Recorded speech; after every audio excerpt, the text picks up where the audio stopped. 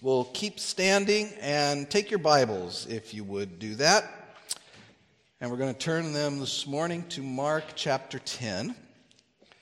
Mark chapter 10. We're going to read just 4 verses this morning. Verses 13 through 16 will be our reading and will be our text this morning. Mark chapter 10, beginning in verse 13, let us hear the word of the Lord. And they were bringing children to him that he might touch them. And the disciples rebuked them.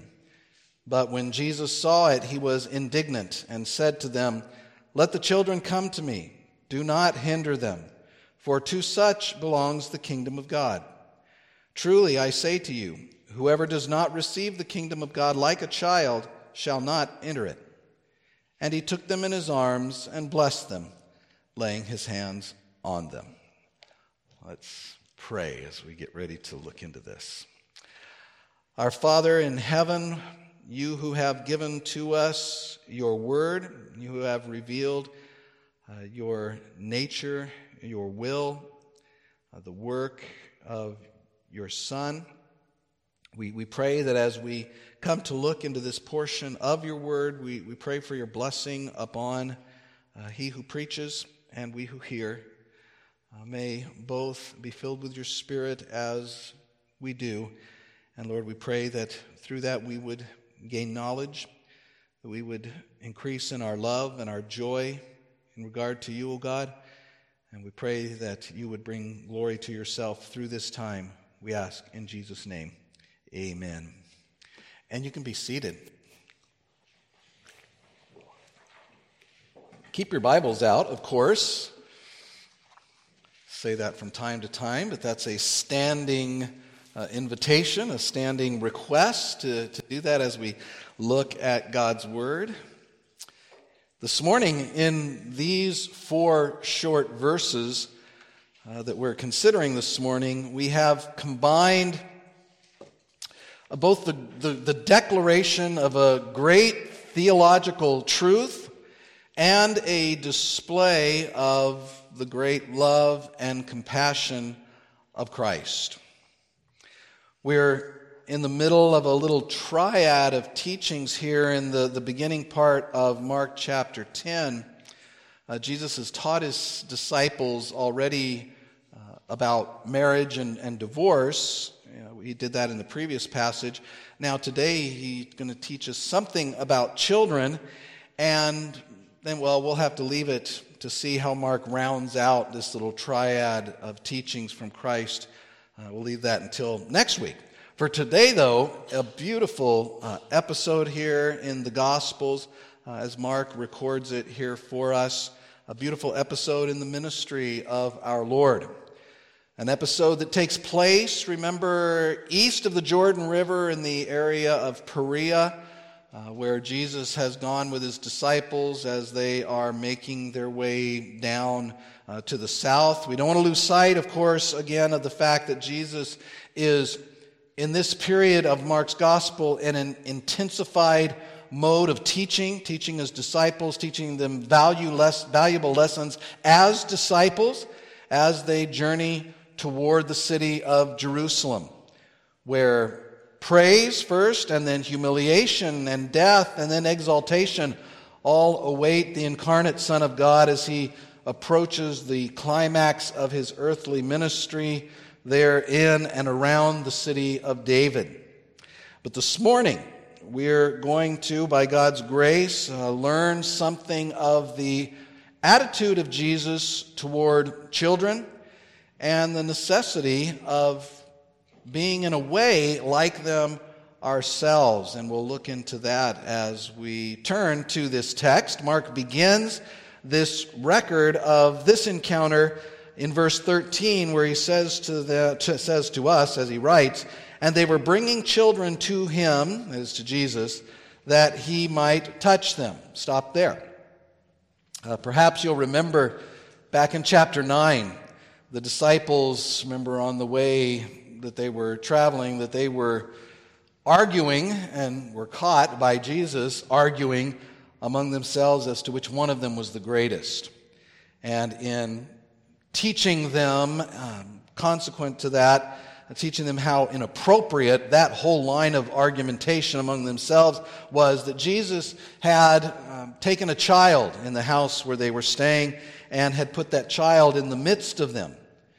And we read of Jesus using that child there as an object lesson to teach the disciples of the necessity of receiving and caring for and caring about those in the lowest, even the lowest strata of society.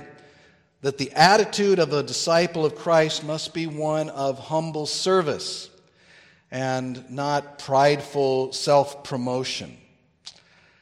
Well, here again, now children enter the picture, but here it is not Jesus bringing a child into the center of the room, but here the children, we read, are being brought to Jesus. Most likely by their parents or some guardian of theirs. We're not told explicitly that, but perhaps it could be nursemaids or some other servant. But again, the parents seem to be the most likely ones. And particularly the way this is phrased in the original, an even bit of an emphasis on the fathers perhaps bringing the children here to Jesus. They're bringing these children to Him. And the word we should note that's translated here as children is a word that can have a pretty wide range of ages. It typically refers to a pretty young child, although it can, earlier in this gospel, it referred to a 12-year-old girl. But generally the word refers to a very young child. And that is, without doubt, the intention here. Luke, in his parallel account of this episode, explicitly tells us that these are infants that are being brought to Jesus. And the fact that down in verse 16 that they are small enough for Jesus to pick up and to hold these children in His arms makes it clear that these are quite young children. And these people, parents probably, who are bringing them to Jesus, Mark says that they are bringing them that He might touch them. Now, there's nothing said about these children being sick or needing a healing or needing an exorcism or for them to be taught. Typical other reasons, being sick or such, typical reasons for Jesus or for seeking out Jesus' touch. We're not told that any of that is the case here. In fact, verse 16 again clarifies for us that these people are bringing these children to Jesus that Jesus might bless them. What is desired here is that Jesus would lay His hands on them and bless them. Now, what does that exactly mean? To bless someone literally means to speak well of them, to speak a good word to someone or about someone. The word that's used here is the word from which we get the word eulogy, a good word, to speak well of someone. It comes in the language to refer to asking God to look with favor upon someone, or to ask God to do good for someone. And that's more the idea that we think of with a blessing. To consecrate a person or a thing with solemn prayer, to ask God's blessing upon a thing or a person. When Matthew records this episode, he also does, all three of the synoptic gospels record this. In Matthew's gospel, Matthew records that they bring these children to Jesus specifically that He might lay His hands on them and pray. So that's what is behind this. And in this practice, it has come to sort of carry with it the implication, and we see this still today, the implication that the act of blessing someone itself, usually with touching, itself constitutes a significant blessing. Now, though that in most cases usually is reflecting something more of something like a folk religion, there is nothing magical in the touch of anyone that can convey a blessing, though if it was to be found in anyone, it would certainly be Jesus, whose touch in and of itself is a blessing, and whose touch, of course, is associated with healing and with instantaneous healing and complete healing. And so it's appropriate that it's most appropriate that he would be the one to bring someone to in order for them to be blessed by him touching them, and as we read over in Matthew, by praying for them. Well, Mark finishes up in verse 13 there by saying this, and the disciples rebuked them. Well, that sounds about right, doesn't it? Not right as in correct or good, but right as in what we might expect. Just a short time ago, we looked at this a few weeks ago. John came and happily reported to Jesus, Jesus, we saw this guy out doing ministry. He was casting out demons. He was, for all accounts, doing it properly for the right reasons with the right results. Remember, he said he was doing it in your name, Jesus, but he wasn't one of us. But don't worry, Jesus, we took care of it. The text says we tried to stop him. And you remember what Jesus' response was to that. Don't do that. But that's the way the disciples kind of thought. That wasn't even the first demonstration of the disciples' problems along the lines of wanting to brush people off that come with needs. In Mark chapter 6, the feeding of the 5,000, we looked at that. The disciples come to Jesus and they say, this is a desolate place and the hour is now late. And what do they say to do? Do they say, let's feed them? Jesus, can you do something about it? No, they say, send them away to go and to buy themselves something to eat. In Matthew 15, the episode with the woman up in Tyre as Jesus ministers to her, the episode with the crumbs given to the dogs, that discussion that happens, in that situation too. The disciples come to Jesus and they begged him, Matthew tells us, saying, send her away, for she is crying out after us. My, what compassion from the disciples here. And here, when these people are bringing these little children to Jesus to be blessed by them, their response is to rebuke them. That is, to rebuke the ones who are bringing them. Shoo them away. I can picture someone standing at the door of the house here and just saying, go away. Now let's do as we should, and let's put the best spin on this that we can and say that perhaps they are, and we'll extend it to all of these episodes that we've seen, let's say that they are simply guarding Jesus and his time by attempting to restrict access so that Jesus maybe can have a chance to rest. I don't know that that's it, but we'll put that spin on it. Especially here, by these people who are bringing children. This is a problem. But children, remember, we talked about this back in when we talked about John bringing this report to Jesus. Children were considered the lowest class of society. They were relatively seen as unimportant in this culture at this time. And we, the disciples, for whatever reason, were saying to Jesus, we need to shield Jesus from these kids. And so Mark says that the disciples rebuked them. Again, them probably speaking of those who brought them, not speaking of the children themselves, since they are very young. So that's what they say. That's what they're doing. They're rebuking them. Well, that too ends up being a bad idea for them to do.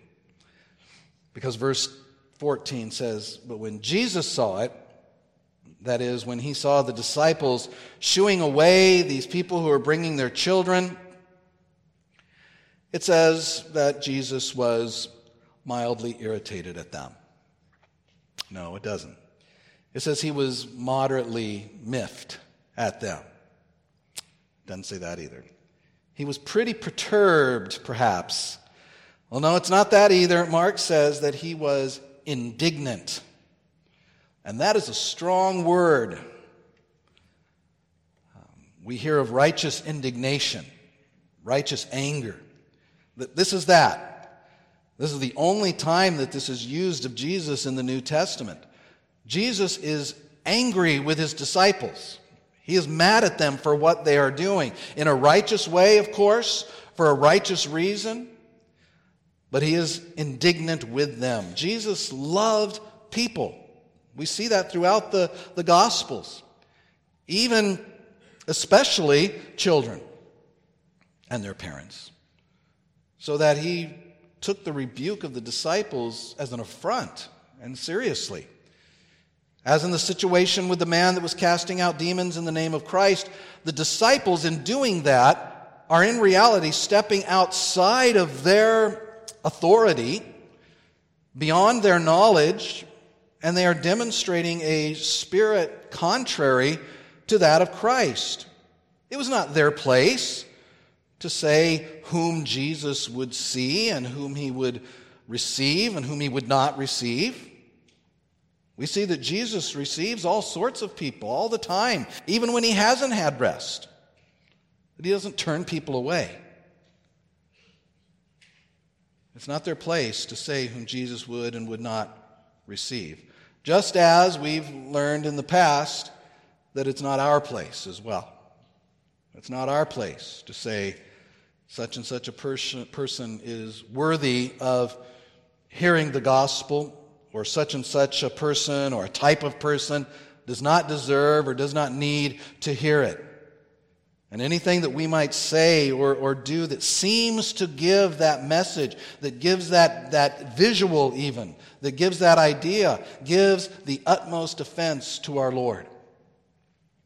And Jesus here is angry with his disciples. With his disciples as they seek to hinder these children from being brought to Jesus for a blessing. And he says to them, in verse 14, he says, "Let the children come to me, do not hinder them." Don't put anything in their path. Don't stop them. This represents really and shows Jesus' attitude towards children particularly. He never rejects them. He always welcomes them. He always receives them. Remember, even when he was teaching his disciples, he took the child and took him up in his arms and set them in their midst. And so he does the same thing here. He receives the children, and he's indignant with the disciples when they take it on themselves to hinder these children from being brought to Jesus. And now he gives us the reason.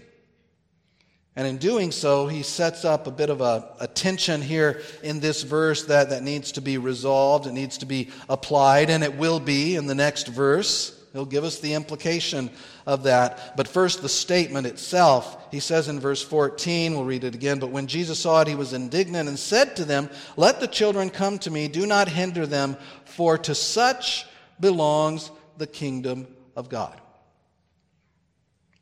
Why, disciples, should you not be rebuking those who have brought their children to be blessed by me and prayed for by me, to be given a blessing by me? Well, it's because Jesus says the kingdom of God is for people like them. To such, he says, belongs the kingdom of God. Now, in order to understand that, it's a rather curious statement. Let's remind ourselves first of what the kingdom of God is that he's talking about here. Because that's a term that has different levels of meaning, and it can be confusing sometimes. The term kingdom of God is one of those biblical phrases that is very rich in meaning. In the broadest sense, it simply refers to God's rule over his universe that he has created. It speaks of the realm over which he is sovereign. It speaks of the fact that he is sovereign over it. That realm is the universe. Everything is his. The earth is the Lord's and the fullness thereof. In another sense, in a narrower sense, particularly in the Old Testament, it refers to that rule of particularly the greater son of King David that was to come over a kingdom that would include Gentiles and Jews, and over which the Messiah, the anointed one of God, would reign as prophet and priest and king.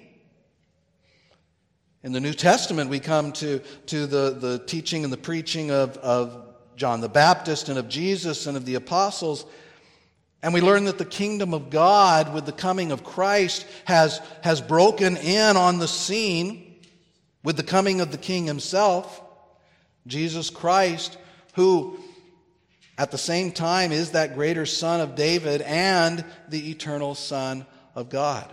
And in the preaching of Jesus, the teaching of Jesus, we learn that this kingdom is not a political kingdom as the Jews thought in the Old Testament, as some of them thought even in the Gospels here, as we've been looking at from time to time.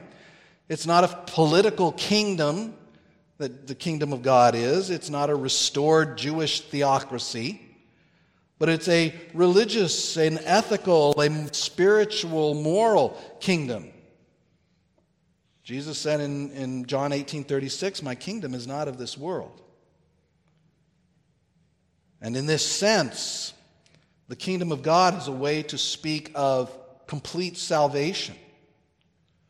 And all of the spiritual, all of the material blessings of that kingdom earned by the work of the King, the conquering warrior King Jesus Christ in his life and death. Among those benefits are forgiveness of sins and righteousness and eternal life and the gifts of the Spirit, the fruit of the Spirit. All of those things are what's understood by this kingdom of God. But this present aspect of the kingdom of God is not the only one, it's not the final one. Because the kingdom of God in its fullest sense is an eternal kingdom. One that is at one time already among us. We've seen that. We are already its subjects. If you are a Christian, a truster in Jesus Christ, you are a subject of the kingdom of God, a member of the kingdom of God, guided, ruled, protected by Jesus the King. And in this way, and this is probably the basic concept, the basic sense of the concept of the kingdom of God. The kingdom of God is the rule and the reign of Christ established and acknowledged in the hearts of his redeemed people. Affected by the regenerating work of the Holy Spirit, manifested by those gifts and those fruits of the Spirit, given by the Spirit, and functioning within that kingdom. And that's where we live now. That is how we see the kingdom of God presently among us. And that's what Jesus is referring to here when he says to his disciples that the kingdom of God belongs to such as these. But for the sake of completeness, let me go on a little bit more, because although the kingdom of God is in this sense already among us, and each and every Christian are in fact and in truth in that kingdom, full and eternal members of that kingdom, yet the kingdom of God is also, in a sense, not here yet. Not here fully at this time.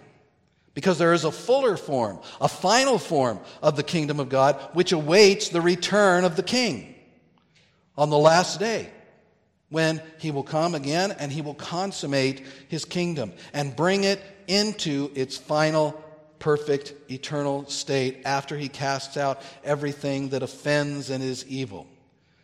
Then it will eternally exist as the new heaven and the new earth. Jesus says, "Don't hinder the children who are being brought to me." Why? Because he says, "For to such belongs the kingdom of God." What does Jesus mean by that? Does he mean, when he says that to such belong the kingdom of God, does he mean that children, because of their innocence, that they already have a place in the eternal kingdom of God, which would be saying basically that they are already saved or that they don't need to be saved? Is that what Jesus is saying? I don't see any heads shaking, but I expect to see lots of heads shaking. Of course he doesn't mean that. The Bible is very clear that all have sinned, that there is none righteous, not even one, and that goes for all people. The Bible is very clear that in the fall of mankind, that the entire race of man was corrupted, such that every child of Adam receives from Adam, from conception, a fallen, depraved, guilty nature. And he or she carries that with them. So when we speak of children today, and we often do it, we often hear it, of children being innocent children, we do that only and refer to that only relatively. They are sweet, they are cute little things, but they're also fallen little things. There's no such thing in the evaluation of the law of God as an innocent baby. So Jesus is not saying that. Although they are, as children of believers have always been, they are part of the visible manifestation of the kingdom, the church. They are part of that. But notice, and this will help us and get us into this, notice the little phrase in verse 14. He says, "Let the children come to me. Do not hinder them, for to such belongs the kingdom of God." To such. Some translations say, "To such as these belong the kingdom of God." And that leads us into verse 15, which is the point of the passage. Jesus says in verse 15, continuing his statement, he says, "Truly I say to you, whoever does not receive the kingdom of God like a child shall not enter it." It is that God's remarkable, glorious grace is shown in Him giving the kingdom to those who have no claim upon it.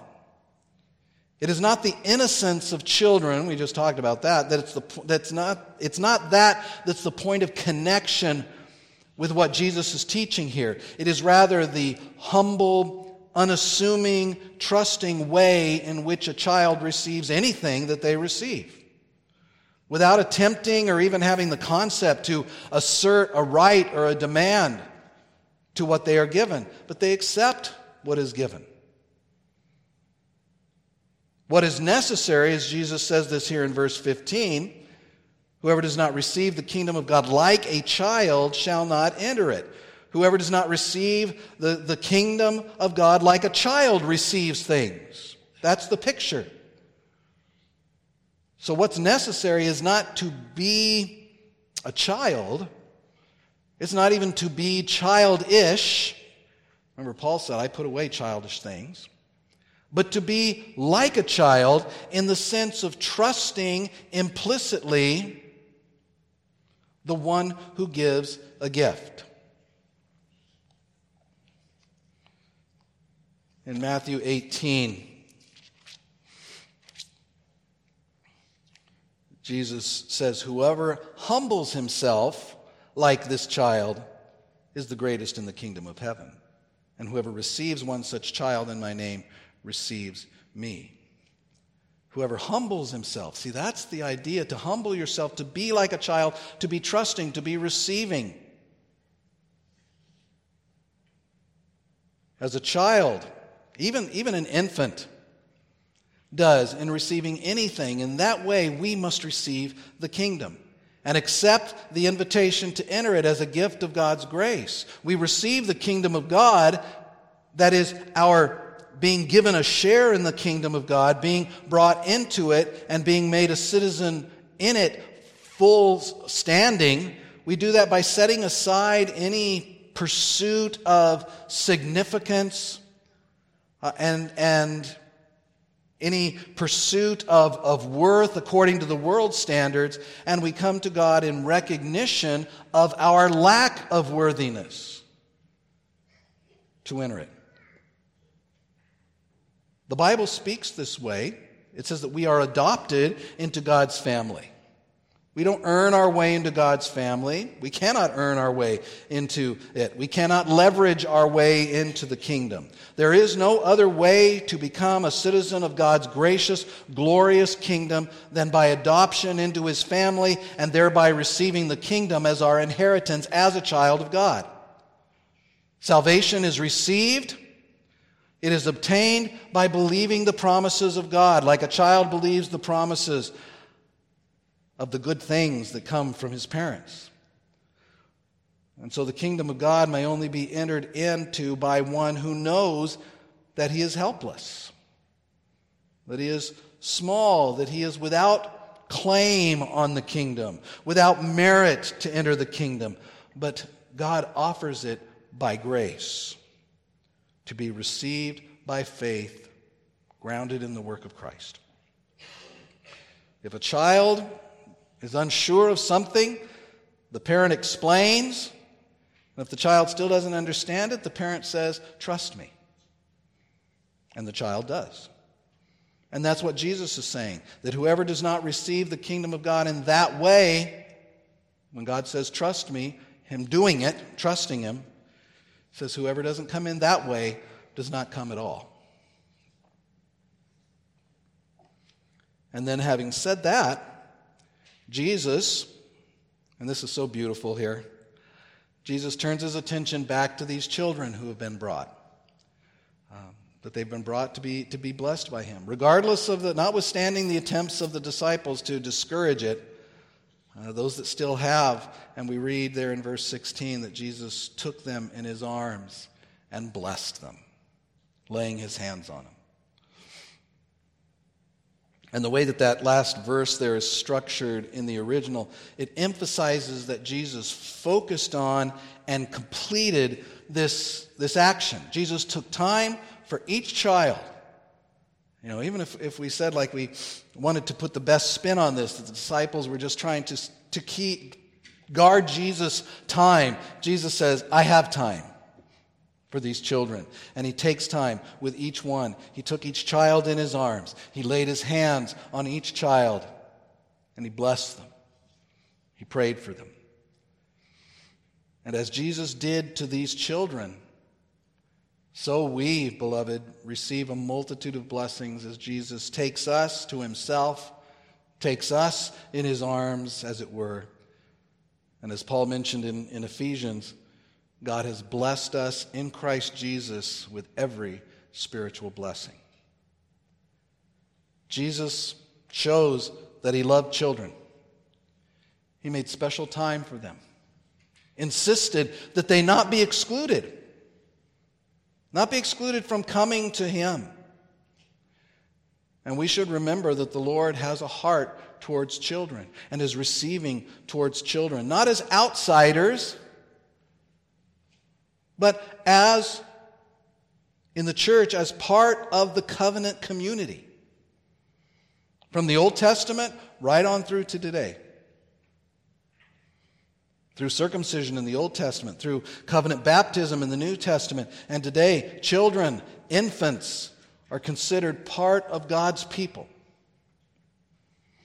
And we are thankful that all of these things have been picked up by the Reformed churches, by the Reformed catechisms. We welcome children. We encourage children, young children, as members of the church. We give them the sign of membership in the covenant community because they are entitled to it.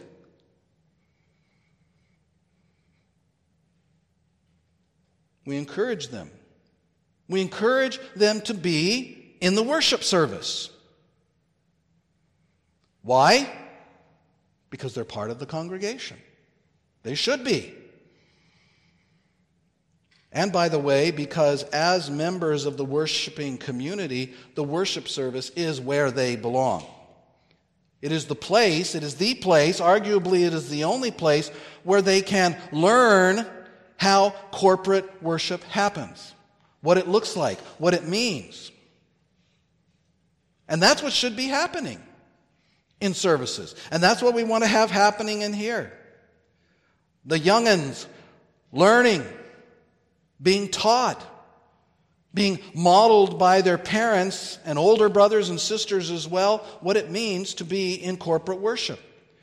How to sit quietly, how to stay in their seats, how to learn to sing the songs of Zion with the people of God. Do that, parents. Teach your children to participate in the service. If they're too young to read the songs, to sing along with them, have them stand next to you and hum along. Have them hold a hymnal, if they're able. Even turn it to the right page for them. And all children of all ages have a part here. The goal for the youngest is maybe just to sit still and to be quiet and to pay attention to the service. When they're a little older, to sing the songs, to bow their heads during prayer, to watch, to see how these things happen. When they can, to start taking notes, to fill out the children's bulletin. It is pure providence. We were going to be reintroducing those bulletins today anyway. And it's just God's providence that we have an example for you now. Parents, talk to your little ones about different aspects of the service after service. If they have questions about the service, why do you do that? There's a young lady in our congregation who regularly comes to me and asks, why do we do that? She's learning.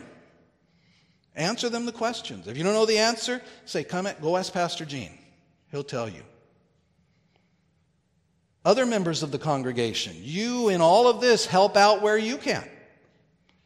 It can be difficult sometimes for people, perhaps with lots of children, perhaps people coming from a different church with different ideas of worship. Maybe this is the first time they've had their children in a worship service. Help them. Remember the charge that's given to you as a congregation when a child is baptized. Let me read it for you in case you had forgotten.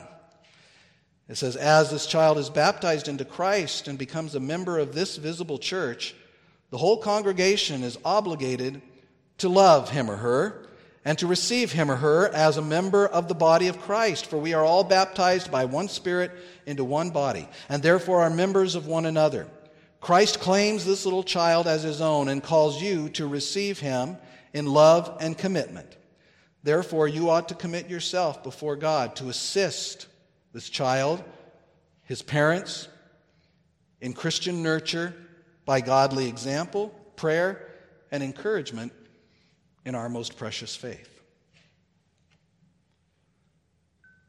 And so we in the church we must place the same importance, the same emphasis on our children that Christ did, and forbid them not. In fact, help them as much as we can to come to Christ and be blessed. And consider this. The world is teaching them from their earliest days. And so the church and those who make up the church, us in the church, we must be equal to the task and teach them the things of God and model those things. If you wait until they are teenagers before you teach them the things of God and the importance of those things, you have, in all likelihood, lost them. So do it now. Do it while they're young. Let us determine that we will not lose one of our covenant children to the enemy. People, if you don't have children, pray for the children of your church. Pray for the parents of the children in your church. And let us all remember, beloved, that if we come into the kingdom of God, we come like a child. In humble, dependent trust in God, we are like an infant, utterly helpless. And without God's grace, we are also utterly hopeless. But God calls us. He invites us to himself. Let us respond in faith. And to that, let us say, amen. Father, we thank you. We thank you for the children. We thank you for the children that you have given to the parents represented here. We thank you for the children that you have given to this church. And we pray, Lord, that as we seek to see them raised in the knowledge of the Lord, that you would help us to help them. We pray, Father, that we would model for them the things that are appropriate for members of your kingdom. And we pray, God, that you would remind us all that as we come to you, we come as children. That we come with no claim on your kingdom, with nothing to buy our way into the kingdom. We come only with things that would keep us out. But we thank you that you, by your grace and through the work of your Son, have opened the way that we can come in. And we thank you that you bring us in order that you would be glorified. And we pray, God, that you would continue to bless us, bless this church, bless the children of this church, Father. In Jesus' name, amen.